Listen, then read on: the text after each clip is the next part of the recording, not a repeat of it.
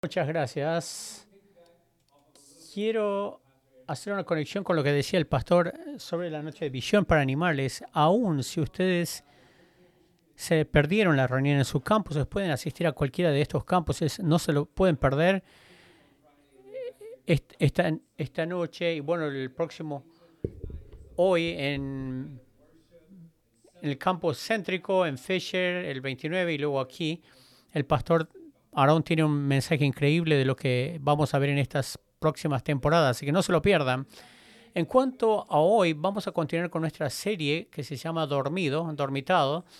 Hicimos unas cuantas bromas al respecto, pero yo soy un gran fanático del dormir. Me encantan las siestas. No es que me gustan, soy muy bueno en hacer siestas. Siempre tuve este talento, pero a medida que crezco, que me hago más grande, soy más fanático. Esta es una evidencia de quedarme dormido cuando no debería quedarme dormido. ¿Cómo lo sé? Porque estoy acá con los lentes puestos, en esta camisa franela. Esto soy yo. Bueno, hacemos broma. Esta es una clase de dormir, pero hay otra clase de dormirse y ustedes saben de lo que estoy hablando. Es ese espacio cuando uno no está plenamente dormido ni tampoco está bien despierto. Es como que está en este espacio de neblina recorriendo la vina, como vacíos de corazón. Ese es el espacio del cual estamos hablando en esta serie. Y la manera que lo estamos haciendo, estamos viendo el libro de Apocalipsis y vemos estas cartas que Jesús escribió a las 7 iglesias, cuando vemos cómo los llama en las áreas, les llama la atención en las áreas donde se quedan dormidos y donde hay un potencial para quedarse dormido. Este es un momento en la Biblia, en el tiempo, donde Dios nos empieza a sacudir del lugar de complacencia, autocomplacencia, y para mostrarnos el propósito que tiene en esta etapa en la cual deberíamos estar despiertos. Así que si tienen sus Biblias, vamos a ir a Apocalipsis capítulo 3. Y yo le voy a dar un poquito de trasfondo, porque sé que cada vez que hablamos de Apocalipsis hablamos de mil maneras de verlos. Apocalipsis es un libro único, pero a la vez es muy familiar. De manera básica es una epístola que está escrito por un pastor a un grupo de iglesias. No está escrito a una sola iglesia, sino a 7 iglesias. Fue escrito a gente real en tiempo real. Vean este mapa. Esto nos muestra todas las iglesias que están en Asia Menor, en los días modernos de hoy, Turquía. Juan escribe desde la isla de Patmos a estas iglesias y comienza en Éfeso y recorre todas estas iglesias. Estamos en esta serie agarrando algunas de estas cartas y nos preguntamos qué es lo que Jesús tiene para ti y para mí. Porque no es ninguna coincidencia que Jesús haya escrito a 7 iglesias. Vemos en esta literatura apocalíptica que en la Biblia tiene un significado. Cada número 7 significa plenitud, completitud. Y él escribe, o sea que eso significa para nosotros, inclusive para ti y para mí. Vamos a abrir esta carta de Jesús a la iglesia de Filadelfia. Y vamos a estar en el capítulo 3, comenzando el versículo 7. Si no tiene una Biblia, todo va a estar acá en la pantalla. Vamos a leer toda la carta, cómo se hubiera escrito, cómo se hubiera recibido, y luego vamos a volver renglón por renglón hablando de lo que es lo que está dentro, lo que contiene. Sin más que decir, vamos a comenzar en el versículo 7. Miren las palabras de Jesús. Jesús dice, escribe esta carta al ángel de la iglesia en Filadelfia. Esto dice el santo, el verdadero, el que tiene la llave de David, el que abre y ninguno cierra, y cierra y ninguno abre. Yo conozco tus obras. He aquí yo he puesto delante de ti una puerta abierta, la cual nadie puede cerrar, porque aunque tienes poca fuerza, has guardado mi palabra y no has negado mi nombre. He aquí, yo entrego de la sinagoga de Satanás a los que se dicen ser judíos y no lo son, sino que mienten. He aquí yo haré que vengan y se postren a tus pies y reconozcan que yo te he amado. Por cuanto has guardado la palabra de mi paciencia, yo también te guardaré de la hora de la prueba que ha de venir sobre el mundo entero para probar a los que moran sobre la tierra. He aquí, yo vengo pronto, retén lo que tienes, para que ninguno tome tu corona. Al que venciere, yo le haré columna en el templo de mi Dios, y nunca más saldrá de allí. Y escribiré sobre él el nombre de mi Dios y el nombre de la ciudad de mi Dios, la nueva Jerusalén, la cual desciende del cielo de mi Dios, y mi nombre nuevo. El que tiene oído, oiga lo que el Espíritu dice a las iglesias. Y entender este mensaje que Jesús tiene para la iglesia. Para entender, tenemos que entender lo visual, algunos de los símbolos que él utiliza en esta carta. En la forma verdadera de revelación, esto nos muestra como un cuadro. Tenemos que entender, si han estado siendo cuenta, hay tres cosas que vamos a explicar. Hay una llave, hay una puerta y hay un pilar. Vamos a recorrer cada una de estas para ver de lo que Jesús está hablando. La primera imagen que se nos cruza es la de la llave. Y antes de hablar de la llave, ¿qué representa esta llave? ¿Qué es lo que significa? Primero vamos a hablar de quién tiene la llave, porque eso es muy importante. Miren lo que dice en el versículo 7. Dice, este es el santo, el mensaje del que es santo y el verdadero, el que tiene la llave de David. Entonces Jesús dice, yo tengo la llave, yo quiero que sepan quién tiene la llave. Soy santo y soy verdadero. Vamos a explicar esto. La primera palabra, santo, significa de que Él es distinto, significa que Él es apartado. No hay nadie como Él en esta tierra. En este momento, cuando Él dice que yo soy santo, Él se está haciendo igual a Dios. Yo soy Dios, yo soy santo. Y luego dice, soy verdad. Soy verdad. Esto habla de su autenticidad, que Él es el mismo ayer, hoy y para siempre. Si conociste a alguien, ellos lo verían.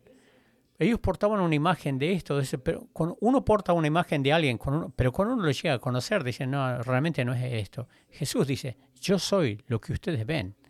Yo soy exactamente el mismo. Soy santo, soy verdad y yo tengo las llaves. ¿Qué representa las llaves? Yo creo que sabemos que representa la autoridad, el acceso. Si tengo la llave de algo, tengo autoridad a ese acceso. Piensen en su vida cuando tuvieron la llave por primera vez. Quizás te dieron la llave de tu casa para que entres y salgas cuando quieras. Quizás tienes la llave de tu coche para encenderlo y tienes libertad. Para los que no tienen un 19 en su fecha de nacimiento, cuando tenían este reconocimiento de rostro en el iPhone, yo no sé si hacen más llaves, pero yo recuerdo cuando crecía, mi papá tenía muchísimas llaves. Tenía la llave de la casa, del trabajo, del coche. Él era uno que guardaba cosas compulsivamente para ver, y tenía un montón de llaves para ver si algún día abre algo. Pero en la puerta de atrás había un llavero con muchísimas llaves. Yo decía, este tipo es un tipo más poderoso del mundo. Pues yo apuesto que él tiene la llave también para entrar a ese lugar. Yo también quiero tener llaves así. Jesús dice, yo tengo la llave. Yo tengo la llave de la ciudad de David. Él dice, se me ha dado toda autoridad y acceso a este mundo físico y al mundo espiritual, sobre el cielo y sobre la tierra. Yo tengo acceso. Él lo señala esto en Mateo 28, en la Gran Comisión, donde dice, toda potestad me es dada en el cielo y la tierra. Estas son buenas noticias, porque Él es santo y es verdadero y Él tiene la llave. Y luego lo siguiente que nos habla de esta imagen de la puerta. Yo tengo la llave y he abierto algunas puertas y he cerrado otras. Cuando uno piensa en la Gran Comisión, cuando Jesús dice, toda potestad me es dada, y luego les dice, vayan a ustedes, hagan discípulos en todas las naciones, a todas las naciones enséñenles a obedecer, bautizándoles en el nombre del Padre, del Hijo y del Espíritu Santo. Y luego Él dice, yo estaré con vosotros todos los días. Y confíen en mí, porque soy verdadero y soy santo. Y lo segundo que Él señala son estas puertas. Miren en el versículo 7 al 8. Lo que Él abre, nadie lo puede cerrar y ninguno cierra y ninguno puede cerrar lo que Él ha abierto. Jesús dice, yo tengo la llave, he decidido abrir algunas puertas y cerrar otras. ¿Qué representan estas puertas? Una puerta abierta representa oportunidades del ministerio. Lo que Jesús le dice acá a la gente de Filadelfia y a algunos de nosotros, que hay puertas abiertas en nosotros, oportunidades del Evangelio. Es el lenguaje que se utilizaba en el Nuevo Testamento, como en 2 Corintios dice que Cristo, aunque me abrió puertas, ¿para qué? ¿Puertas para qué? En la Gran Comisión, por ejemplo, para guiar, para amar, para compartir el Evangelio, para promover su reino. Esta es una puerta abierta en todas partes. Y yo quiero preguntarles, ¿qué haces tú con las puertas abiertas? Muchas veces pasamos nuestro tiempo evitando no hacer ciertas cosas, evitar ciertas puertas, esas oportunidades. ¿Cómo estás tú en cuanto a las puertas abiertas que hay para ti? ¿Estás prestando atención a las puertas que Dios ha abierto para ti, la gente que te ha dado Dios, las plataformas que te ha confiado? ¿Estás aprovechando de esas puertas abiertas? ¿Ves? Porque creo que muchos de nosotros nos quedamos atrapados en otra serie de puertas, en las puertas cerradas. ¿Qué son las puertas cerradas? Las puertas cerradas representan sufrimiento, ¿no es cierto? Eso es lo que es el sufrimiento. Uno llega a un lugar en su vida o una etapa en la vida y se da con una puerta y uno piensa que esa puerta iba a estar abierta, pero permanece cerrada. Ustedes pensaban que la puerta para el dinero iba a estar abierta, o para las carreras iba a estar abierta, o para el matrimonio, o para tener hijos. Pensaste que las puertas de las relaciones, o quizás de la salud personal, la puerta de la salud personal iba a estar abierta, pero pareciera de que hay una puerta cerrada tras otra. ¿Cómo te portas ante estas puertas cerradas? ¿Cómo te portas ante el dolor y el sufrimiento? Yo quiero que pienses en esto. El sufrimiento, las puertas cerradas del dolor, del sufrimiento. ¿Has visto gente que han atravesado estas puertas? ¿Cuál es la respuesta natural? Yo quiero ir a recostarme y a la larga quiero dormirme. Como que todo esto cae en nuestra vida diaria y se hace todo mecánico, moviéndonos, pero sin nada de corazón. Estamos dormidos porque es tan pesado. Lo entiendo. Pero Jesús les mira y les dice, ustedes son pequeños en números, hay pocos, pero ustedes permanecieron obedientes. Ustedes atravesaron esas pruebas, no se desmoronaron ante estas puertas cerradas. Sigan avanzando, permanezcan fiel, porque cuando lo hagan, vamos a llegar a la tercera imagen. Yo les voy a hacer un pilar. Les voy a hacer un pilar. Miren el versículo 12. Serán victoriosos y nunca van a tener que irse. Volvamos otra vez. Esta carta está dirigida a la iglesia de Filadelfia, que estaban viviendo un tiempo donde eran odiados y rechazados por ambas partes.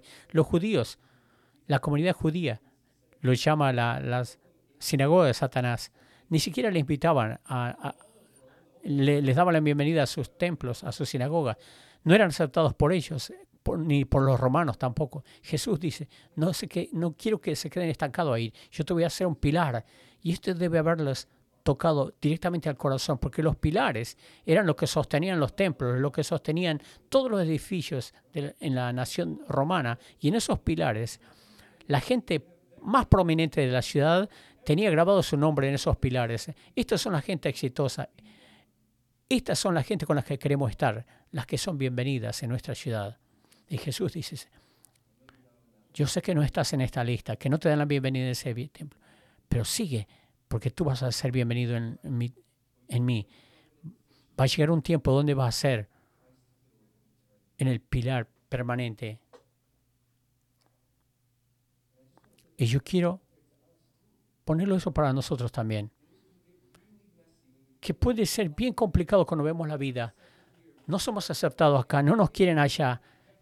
queremos tomar eso y proyectarlo a Dios. Quizás Dios también nos abandonó, pero les voy a decir, eso no es un reflejo de cómo te ve Dios, de la vida que Dios tiene para ti. Tenemos que aferrarnos a esto en este momento y no ceder y no retroceder, sino que sepamos que hay una promesa. Si permanecemos firmes, si paso por esta puerta, hay una promesa para mí, que mi Dios me ama y Él me quiere y yo estoy en su lista. Y yo voy a ser parte del pilar en su templo. Entonces, ¿qué hacemos en esa brecha?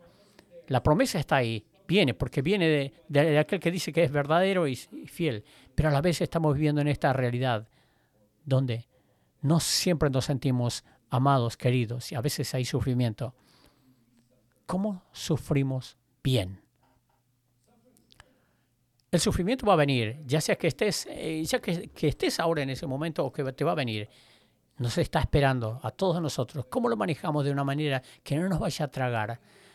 ¿Cómo lo atravesamos para que seamos conscientes de las oportunidades que tenemos, que nos va a permitir formarnos, que no lo pondremos de otra manera, no lo podríamos aprender de otra manera? Eso es lo que vamos a estar haciendo de una manera súper práctica en el resto del tiempo. Y yo quiero que veamos una palabra que Jesús utiliza cuando Él celebra esta iglesia. Es una palabra que Él utiliza, que Jesús mismo lo utiliza, un rasgo personal que tenemos. Miren el versículo 10. Dice, por cuanto has guardado la palabra de mi paciencia, de perseverar. ¿Qué significa esa palabra perseverar? Significa sufrir diferentes situaciones sin ceder. Ese es el secreto. ¿Cómo atravesamos en la vida? No importa lo que enfrentemos, por lo que atravesemos, seguimos avanzando. Quizás nos derriben, tumben 7 veces, pero a la octava nos levantamos otra vez, sin desmayar. Quiero darles 3 cosas. ¿Cómo podemos hacerlos? Lo primero que vamos a necesitar es la perspectiva. La perspectiva. Tenemos que traer todo otra vez a este lugar, a esta mentalidad de sufrimiento. Porque muchas veces vemos, puertas abiertas significa buenas oportunidades, puertas cerradas, malas oportunidades, y tengo que evitar las puertas cerradas a toda costa. Dios no quiere que sufra ni que me duela. Dios quiere lo que yo quiero. Él quiere fuerzas y buenas cosas, pero no es las perspectivas que necesitamos. Y esto nos lleva a más dolor y más sufrimiento. La verdad es que la perspectiva que necesitamos es de que siempre hay un propósito en mis sufrimientos. Siempre. Sí, si es que Jesús tiene autoridad sobre el cielo y la tierra, si Él tiene las llaves, si Él está en control, entonces no importa lo que yo enfrente. No es que no se pueda usar y que no haya un propósito, porque esto nos perdemos. Que en la teología, que Dios nos guía en más dinero, en buenos sentimientos, en las cosas buenas. Pero ¿quién le guió a Jesús al desierto para enfrentar al diablo? Dios. ¿Quién le guió a Jesús a la cruz para que lo mataran? Dios. Ahí es donde la fe empieza a tener esta perspectiva. Yo no hubiera escogido esto, no hubiera querido eso, pero confío que tú me vas a hacer atravesar esto y sé que hay una oportunidad. Tenemos una vista de Dios, que Él es santo, Él está en control, Él es todopoderoso, es la verdad, y nos pone en el lugar correcto. ¿Saben lo que nos da eso? Nos da humildad. Nos da humildad. Porque hay cosas extrañas que suceden. Cuando las cosas van bien, es fácil que el orgullo suba, que empecemos a pensar que estamos en control en más de las cosas que nosotros creemos que estamos en control. Cuando las cosas van bien, la familia está bien, todo va en la dirección correcta, es un sentido falso de seguridad. Y el sufrimiento luego viene y nos hace humildes. Nos recuerdan que no estamos en control, que no somos tan poderosos, somos como la gente de Filadelfia, somos pequeños en unas gran cosas. Y el mejor lugar donde podemos estar es con una postura de humildad, dándonos cuenta y entendiendo que quién es el que está en control, que estamos a los pies de Jesús, entendiendo de que Él es Dios, no nosotros. Y ahí podemos aprender obediencia. Eso es lo que nos va a enseñar el sufrimiento. Nos va a mostrar si somos obedientes o no. La obediencia se habla bastante en la Biblia y creo que no nos encanta de hablar de lo grande que es esto. Pero estas son las palabras de Jesús en Juan 14.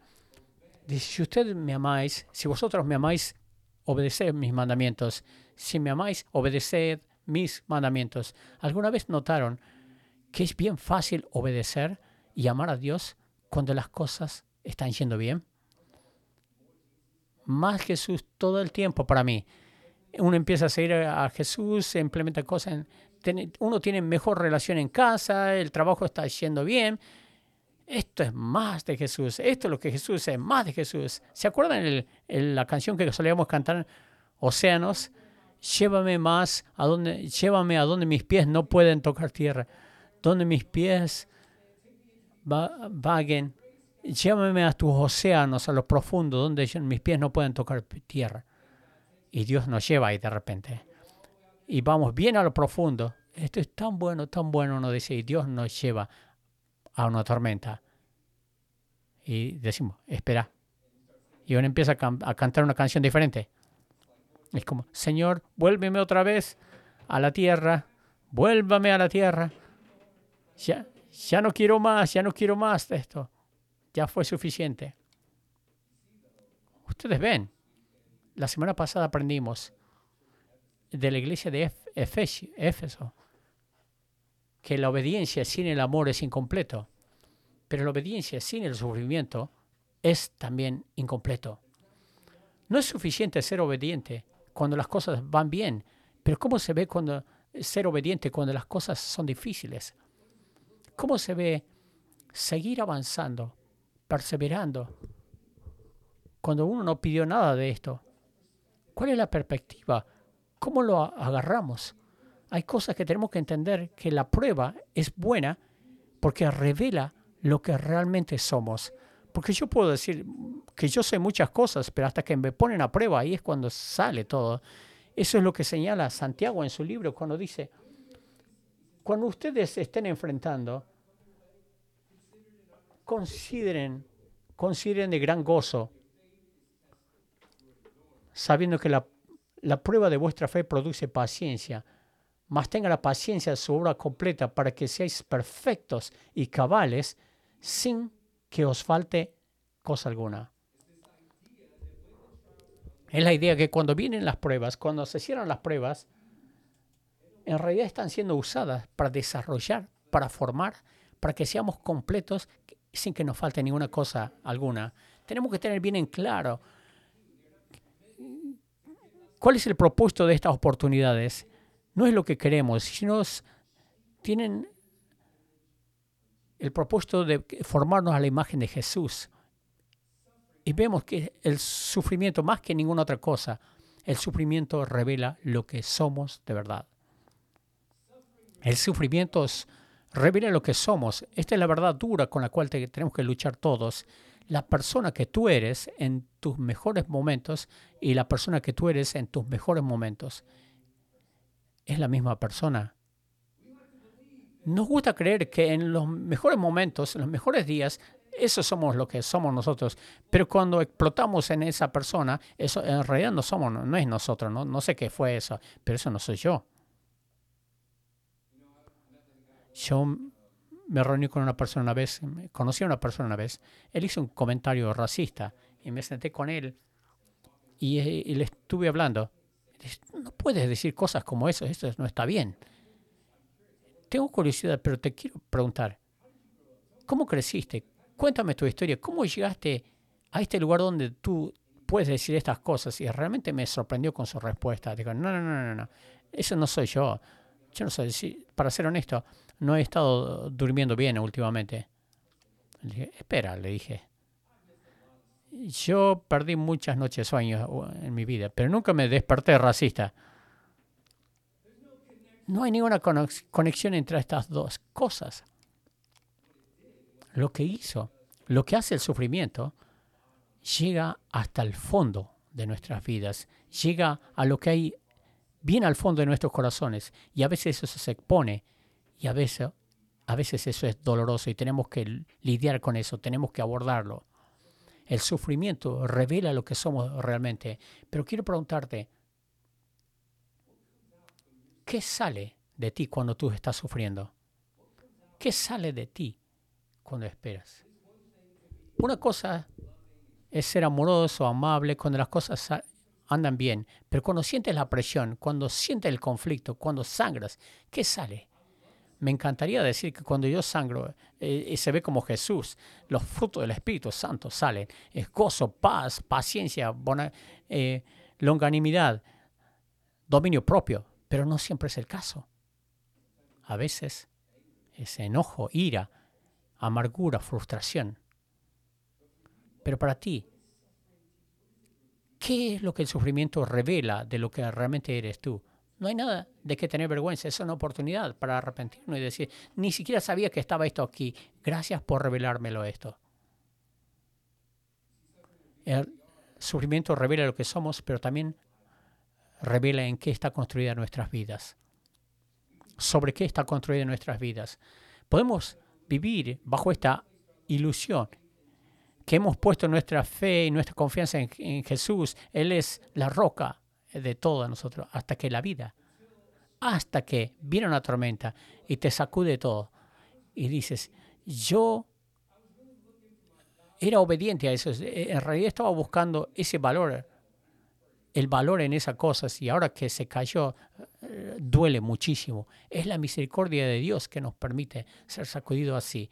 ¿A quién crees que está escribiendo? Él está escribiendo a esta iglesia de Filadelfia que había quedado hecho estrago por la vida. Habían construido estos templos, esta estructura, y luego viene un terremoto y hace estrago y lo deja todo a tierra, plano. Entonces Jesús le envía esta carta. Quiero que se acuerden que cuando te soplan los vientos no puedes ser conmovido. Cada vez que llegamos a este lugar, cuando decidimos, cuando nosotros aceptamos cómo está nuestra vida y tenemos la oportunidad de construir sobre la roca, nos revela sobre qué construimos nuestras vidas. Vamos a permitir esta postura de humildad que nos enseña a la obediencia. Y lo último que vamos a necesitar es la comunidad. Yo quiero que piensen en esto. Me es fascinante cuando hablo con la gente que dejan de ir a la iglesia. Lo ves afuera. Dice, no te he visto hace mucho tiempo. ¿Qué te está pasando? Bueno, ha sido una temporada muy difícil. Estoy pasando por muchas cosas, así que me alejé un poco. Bueno, eso es de lo que estamos hablando ahí. Es para eso estamos en la iglesia, para los momentos difíciles, para tener fe, para perseverar a través de cualquier circunstancia. Pero es como que es el instinto humano que cuando estamos dolidos, cuando comenzamos a sufrir, nos aislamos, nos retiramos para estar solos. Yo no quiero ver a nadie. Si estás en un grupo, si estás pasando por un momento difícil, llegas ese jueves y tratas de buscar cualquier razón para no estar con la gente, no estar con tu grupo. Ese es el lugar número 1 donde deberías estar. Necesitamos comunidad. Necesitamos esta tela de relaciones, esta red de relaciones para que cuando luchemos, para que cuando tropecemos, cuando caigamos, va a haber gente que no nos va a dejar ahí, nos van a ayudar a perseverar a través de las situaciones difíciles. Pero te voy a decir algo. Uno de los comentarios más frecuentes de la gente que recibimos de la gente, no era real. Sí, fui, pero era lo mismo. Cada semana todo el mundo le iba súper bien, los mejores días de sus vidas. Orábamos, nada personal, pero nada en general. Y luego nos íbamos. ¿Quién quiere ser parte de eso? Has estado en un grupo por meses y años. Cuando llegas a ese lugar, quiero que sepan ese lugar que firmé los papeles de divorcio esta noche. No tenía ni idea por lo que estaban atravesando. ¿Qué estás haciendo? Es este espacio que si Dios Él es lo que Él dice que es, Él es el Dios perfecto, el santo, Él está en control. Y cuando nos humillamos, nos da permiso para abrazar esa bondad. No tenemos que sufrir solo. Podemos ir primero. Estas cosas no están yendo bien, pero en esta estoy luchando mucho. Necesito oración, necesito consejo, necesito aliento. Los líderes van primero. Compartan lo que les está pasando. Si ustedes se alejan del grupo o son inconsistentes, yo les animo a de que vuelvan otra vez a un grupo de verdad, a relaciones que te dan vida. Si no tienes un grupo, pero quieres ese espacio, quieres esa gente alrededor tuyo, tenemos un lugar para ti. Hay estos grupos llamados despertar. Te conectas con este grupo, con un grupo de personas para compartir vida, la vida, para ver cómo es la vida. No solamente venir los domingos a la iglesia, sino para vivir y ser desarrollado a la imagen de Dios y no hacerlo solo. La comunidad está para ti. Puedes ir a la aplicación, si no la has descargado, está aquí en la pantalla y te puedes anotar para uno de estos grupos.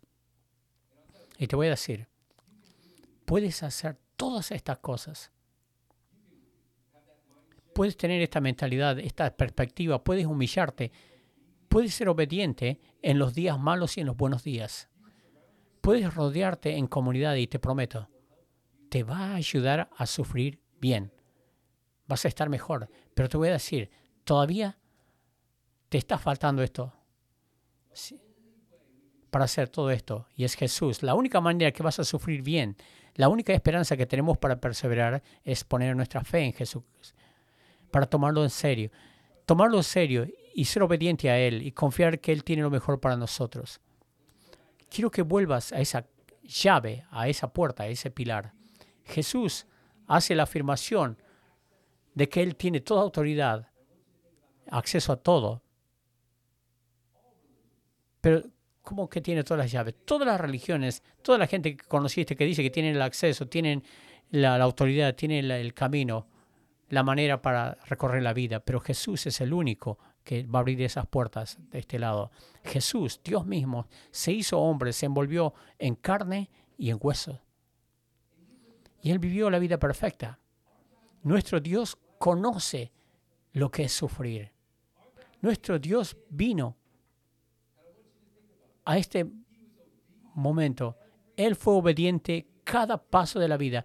Pasó por estas puertas, pero Jesús sabe lo que es encontrarse con una puerta cerrada. Estando en el jardín del Getsemaní, Él oró. Él sabía el sufrimiento que se venía, sabía lo más difícil que como humano. Él tocó la puerta y Él quería salirse de esto. Dios, no quiero pasar por esto. Pero luego aceptó. Y llegó a este espacio en el que todos tenemos que vivir. Pero no sea mi voluntad, sino sea tu voluntad hecha.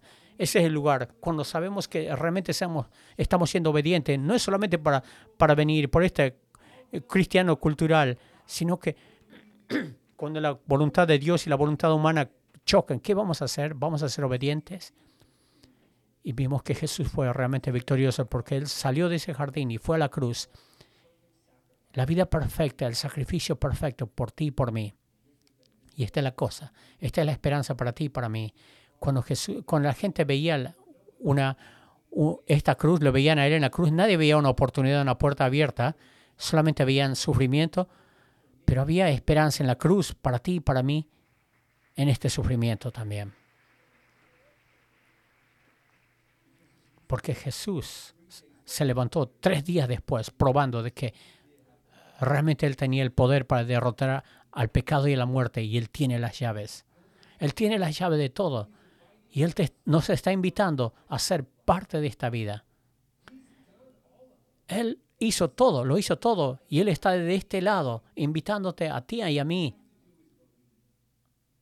a este reino. Lo que tenemos que hacer es creer que Él es santo y verdadero, que Él es el que fue a la cruz y resucitó, y en este lado, y Él nos extiende una invitación. Y no sabe si vamos a responder. Está en ti, en mí. Pero veamos, dice, yo estoy a la puerta y llamo. Si escuchan mi voz, yo entraré en Él y cenaré con Él. Y Él conmigo como amigos. Esto está ahí para todos. Si quieres pasar por la vida de una manera donde tengas propósito en todo, donde tengas fuerzas para perseverar ante las puertas abiertas y cerradas, no importa lo que tú enfrentes. Si quieres saber cómo es ser un pilar en el templo de Dios, ser recibido como familia de Dios que está disponible para ti, no te vayas sin hablar con alguien esta mañana. Y para todo luego, para todos nosotros, yo oro de que seamos despertados a esta idea de que podemos y tenemos lo que requiere sufrir bien, porque el que está en nosotros es mayor que el que está en el mundo. Que no hay nada que podamos enfrentar, no hay nada que Él no pueda manejar. Así que en este momento, en todos los campos, me encantaría que se pongan de pie. Pónganse de pie y yo quiero que recuerden este momento. Quizás sea difícil para ti ponerte de pie porque te estás acordando del sufrimiento, del dolor. Sabes lo que te espera al salir de estas puertas, pero quiero que te acuerdes esto. Dios está contigo. Y Él fue fiel entonces y va a ser fiel ahora también. Él tiene un plan y un propósito para tu vida y Él tiene la habilidad de fortalecerte a ti para la misión y la vida que Él tiene para ti. Así que en este momento yo quiero que respires profundo, que vengas ante este Dios santo y le adores, que confieses a Él y le reveles lo que eres, lo que quieres ser. Acompáñame en la adoración, en oración. Padre, venimos ante ti.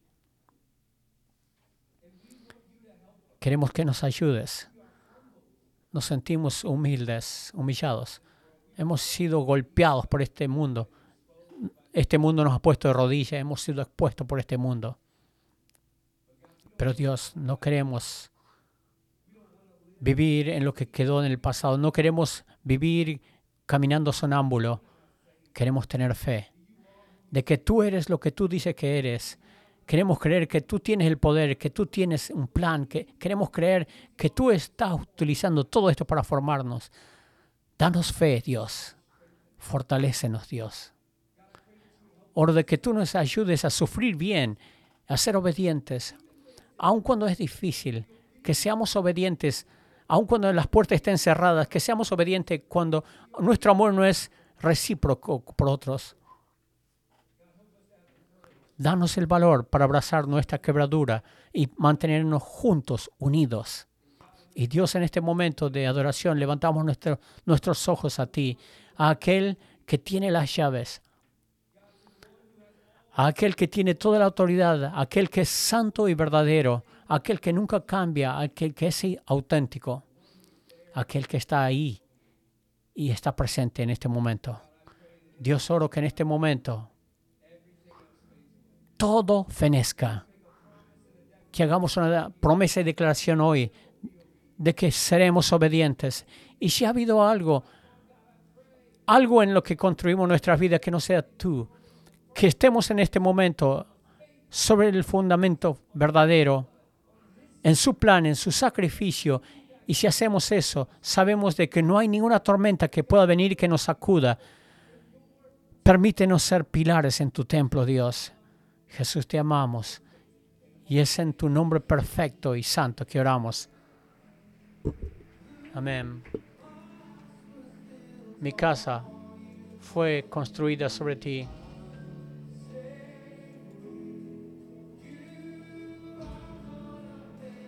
Yo lo voy a lograr. Las lluvias vinieron y los vientos soplaron. Mi casa estaba edificada sobre ti. Estoy seguro contigo. Voy a salir adelante. Voy a salir adelante.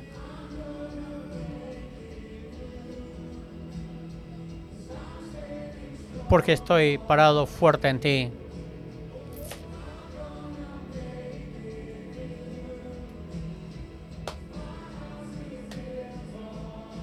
Mi casa fue edificada sobre ti.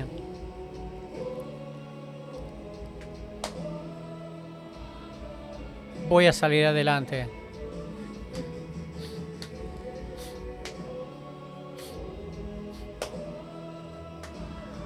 Mi casa está edificada en ti. Cristo es mi fundamento firme.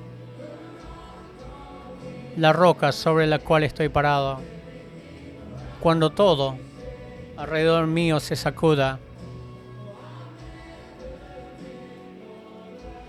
nunca he estado más contento que he puesto mi fe en Jesús, porque Él nunca me va a defraudar. Él es fiel a través de las generaciones. Así que, ¿por qué fallaría ahora? No lo hará. No lo hará.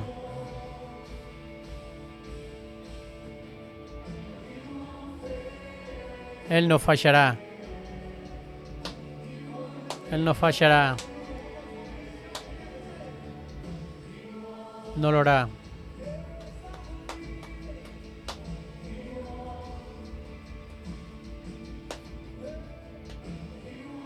Él no fallará.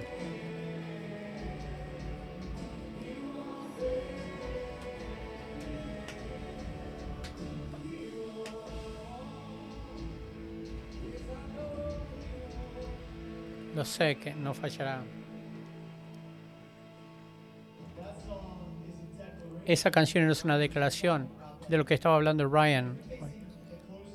Si estamos enfrentando una puerta cerrada ahora, pueden confiar en Jesús.